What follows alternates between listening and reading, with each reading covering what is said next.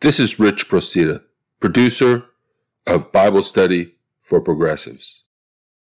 On Saturday, August 7th, at Whittier City Hall, 13230 Penn Street in Whittier, California, at 10 a.m., community members of Whittier, California, will hold a Democracy Can't Wait town hall to address voter suppression and the collapse of democracy in America and around the world, including here in Whittier. With the deadline to pass federal voting rights legislation fast approaching, the Truth and Democracy Coalition will host a Democracy Can't Wait town hall with Whittier City Council member Henry Bouchot and myself, Rich Procida, at Whittier City Hall, 13230 Penn Street in Whittier, California, on Saturday at 10 a.m. to urge Congress to pass the For the People Act. The Truth and Democracy Coalition, Represent Us, the Declaration for American Democracy Coalition, the Transformative Justice Coalition, Public Citizen, and Faithful Democracy, in coalition with over 200 other organizations, are holding similar events across the nation this week and on Tuesday, August 10th. On August 16th, less than 2 weeks from now, the redistricting process will begin, where states will redraw their congressional districts based on new census data. According to a Represent Us analysis, 35 states are at high or extreme risk of partisan gerrymandering this cycle. And gerrymandering, in case you didn't know, allows politicians to select their voters by drawing districts that are safe so that they don't have to be responsive to the other side of the issue. They only have to appeal to their base. And what this does is create extremist politicians. That's at least one reason why we have extremists in control of both sides, in both parties. The For the People Act would ban partisan gerrymandering, as well as set baseline standards for voting access and curb big money in politics. The Democracy Can't Wait events will send a clear message to members of Congress: don't come home until gerrymandering is illegal. Welcome to Bible Study for Progressives, a show where moderates, liberals, and leftists of all faiths and ideologies come together to discuss Scripture, spirituality, and politics. We engage Scripture in its historical context, plumb its depths for wisdom and guidance, and apply its lessons to current events and social issues. Whether you're a liberal evangelical, a New Age spiritualist, a social justice activist, or a postmodern theologian, there's something in this show for you. Come, be energized in spirit and mind to understand the Word and what it means to be a spiritual person in today's world. In the last episode, we encountered Jesus as the broker of God's wisdom to the common people, bypassing the upper classes who think of themselves as the keepers of wisdom. As the broker of God's wisdom, Jesus speaks as wisdom incarnate, inviting those who are oppressed under the heavy yoke of the ruling classes to take instead his yoke, the yoke of the new society, which is easy or kind. In this episode, Jesus will debate the upper-class keepers of wisdom and argue for an interpretation of the law which is easier or kinder to the common people. Let's begin with Matthew 12, verses 1 to 7. At that time, Jesus went through the grain fields on the Sabbath. His disciples were hungry, and they began to pluck heads of grain and to eat. When the Pharisees saw it, they said to him, "Look, your disciples are doing what is not lawful to do on the Sabbath." He said to them, "Have you not read what David did when he and his companions were hungry? He entered the house of God and ate the bread of the presence, which is not lawful for him or his companions to eat, but only for the priests. Or have you not read in the law that on the Sabbath the priests in the temple break the Sabbath and yet are guiltless? I tell you, something greater than the temple is here. But if you had known what this means, 'I desire mercy, not sacrifice,' you would not have condemned the guiltless. For the Son of Man is Lord of the Sabbath." Now, a modern, relatively affluent Western reader might assume that when the text tells us that the disciples were hungry and began to pluck heads of grain to eat, that they merely had the munchies and were grabbing a snack. Perhaps it had been 2 or 3 hours since lunch and these heads of grain were a way to tide them over until dinner. It's only natural to project our situation into any given text. Our situation is all that we know and are familiar with. The situation of the peasants in the first century Mediterranean world, however, was very different. Given the frequent food shortages in Galilee in the first century and the widespread hunger and malnutrition among the common people, the narrator probably wants us to understand that the disciples may not have eaten for a day or more due to lack of food. This is not about affluent middle-class people grabbing a snack, but rather poor and hungry peasants trying to assuage their hunger pangs. The Pharisees are from the upper classes. They do not understand the situation of the peasants. They are not hungry or malnourished. And plucking heads of grain looks to them like harvesting work, something forbidden by law on the Sabbath. They don't understand why the peasants would violate the law by doing this forbidden work on the Sabbath. Now, if the Pharisees seem to us to be woefully clueless and blind, exhibiting a cold and callous attitude, consider that this same sort of thing happens in our 21st century Western society. Affluent people often insist that poor people adhere to the law even when doing so would be disastrous for them.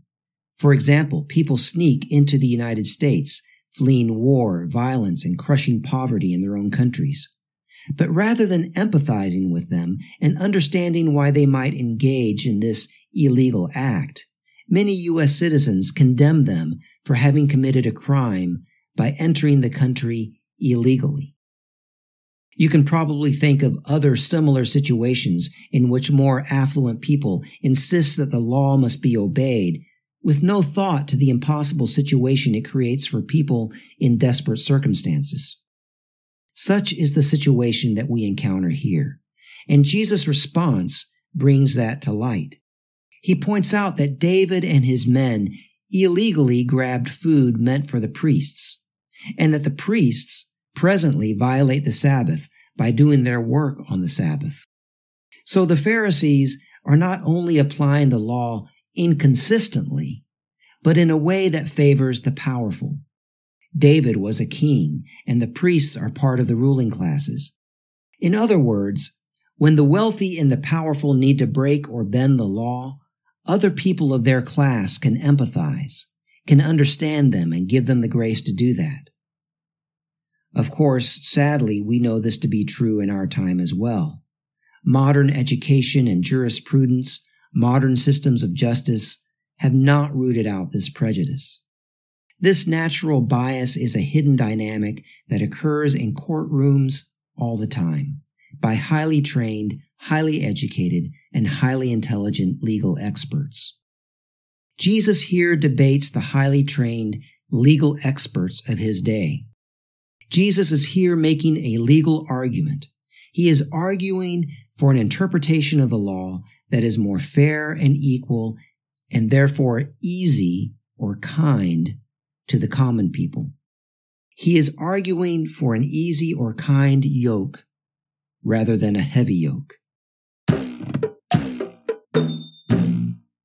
Then for a second time in this gospel, Jesus quotes Hosea 6:6, "I desire mercy, not sacrifice." Having just mentioned the priests and the temple, Jesus, who has been claiming the authority of the priests to pronounce people clean and forgiven without any sacrifices at the temple, quotes a text that critiques the whole sacrificial system. "I desire mercy, not sacrifice," and calls out the corruption of the priests. Hosea 6:9 goes on to say, "As robbers lie in wait for someone, so the priests have banded together. They murder on the road to Shechem. They commit a monstrous crime." Shechem was an ancient site of Israelite sacrifice before the temple in Jerusalem was built. This text in Hosea is probably not accusing the priests of being literal highway bandits. The imagery of highway banditry and murder is metaphorical. Hosea is accusing the priests of running a racket of sacrifice, by which they accrue great power and wealth. The priests not only ran the sacrificial system, but were the ultimate judges in Israel. Jesus seems to be using the term sacrifice to refer not just to the sacrificial system, but to the whole monopolistic control of the law and its interpretation by the temple establishment, an establishment which includes the priests, the scribes, the Sadducees, and the leading Pharisees. Over and against their interpretation, Jesus asserts an interpretation of the law that lifts a heavy burden off of the poor and also condemns the whole ruling class apparatus of power and control over the people, calling instead for a society of mercy. A deeper irony here is that the Pharisees' objection is based on the violation of the Sabbath. Sabbath first arises in Israelite history in the context of providing food for the people. And not just providing food, but providing it in a very egalitarian manner. Sabbath first occurs in the Bible in Genesis 1, the creation story. But then it does not occur again until the birth of Israel as a nation, when the Hebrew slaves escape the Egyptian empire. During their wilderness wanderings, the people are to gather food for 6 days and rest on the seventh. And no matter how much people gather on those 6 days, everyone has just what they need. No more, no less. Everyone gets the same amount and the same kind of food. The prohibition against gathering on the Sabbath is predicated on the idea that they have accumulated enough food on the 6th day to last for 2 days. The disciples of Jesus in this passage do not appear to have sufficient food. The full context of Sabbath observance is not present. According to the ancient story of Sabbath, these peasants do not have enough food to be able to observe the Sabbath in its proper sense. But the Pharisees, being from the upper classes, don't see or care about that context. They insist on strict observance of the prohibition against work. But they actually neglect the whole law because the law of Israel is embedded in stories that give it context. They are actually being unfaithful to the law by insisting only on the code and not the context of the code. Let's continue with Matthew 12, verses 9 to 14. He left that place and entered their synagogue. A man was there with a withered hand, and they asked him, "Is it lawful to cure on the Sabbath?" So they might accuse him. He said to them, "Suppose one of you has only one sheep, and it falls into a pit on the Sabbath. Will you not lay hold of it and lift it out? How much more valuable is a human being than a sheep? So it is lawful to do good on the Sabbath." Then he said to the man, "Stretch out your hand." He stretched it out, and it was restored, as sound as the other. But the Pharisees went out and conspired against him, how to destroy him. As I have mentioned in previous episodes, synagogues in early first-century Palestine were town gatherings of the people to attend to town business. So this conflict with the Pharisees takes place in a legal or political setting, not a religious setting. So the setting is that of a political or municipal gathering, and the topic is health care. Again, Jesus addresses how the law is interpreted. Whereas in the previous passage, the issue was access to food, here the issue is access to health care. Again, the upper-class interpretation reflects class bias. It would require a peasant, someone with already limited access to health care, to wait longer for health care rather than receive it when it is available. Normally, someone might have to pay a healer, if a healer were even available. But Jesus is in town providing health care for free. This is the chance for the man to be healed. The Pharisees don't care. They can go pay for healing when they need it. So to them, waiting a day is no big deal. And again, Jesus makes a legal argument revealing that even animals are afforded more rights and compassion than common peasants. He points out that they would rescue an animal on the Sabbath, but not this poor peasant. The peasant has to wait. Matthew Thiessen, in a book that was published just this year entitled Jesus and the Forces of Death, makes a convincing case that the arguments that Jesus uses here in these two scenes, arguing for the right to food and health care for the common people, fit very well into legal arguments being used at the time around these issues. In other words, Jesus' argument is based on sound legal precedent of the time. So, in addition to reflecting the perspective of the peasantry, Jesus' legal argument could make sense to the educated upper-class scribes, provided they have sufficient empathy. And this makes sense because, as I have suggested in a previous episode, the author of Matthew was definitely a scribe and likely a Pharisee who defected from his class in sympathy with this peasant movement. The Pharisees then conspire to destroy Jesus. They conspire to destroy him because he has shamed them by defeating them in public debate. The upper classes prided themselves in their debating skills, and these Pharisees are likely scribes who are experts in the law. But Jesus has bested them in a legal debate, and so they have lost honor, and Jesus has gained honor. They have lost honor to a peasant. For someone from the upper classes to lose honor to a peasant is an unbearable scandal. So they conspire to destroy him. And Matthew demonstrates for us, through these two stories of Jesus defeating the upper class scribes in public debate, that this peasant wisdom teacher is wiser than the wise men of the old society. Another interesting part of the legal context that Matthew Thiessen highlights in regard to these two scenes is that one of the debates in ancient Israel in regard to the Sabbath was whether it was a violation to fight in war on the Sabbath.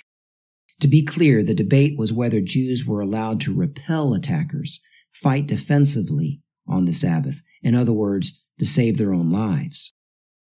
But here the debate is about healing, not fighting.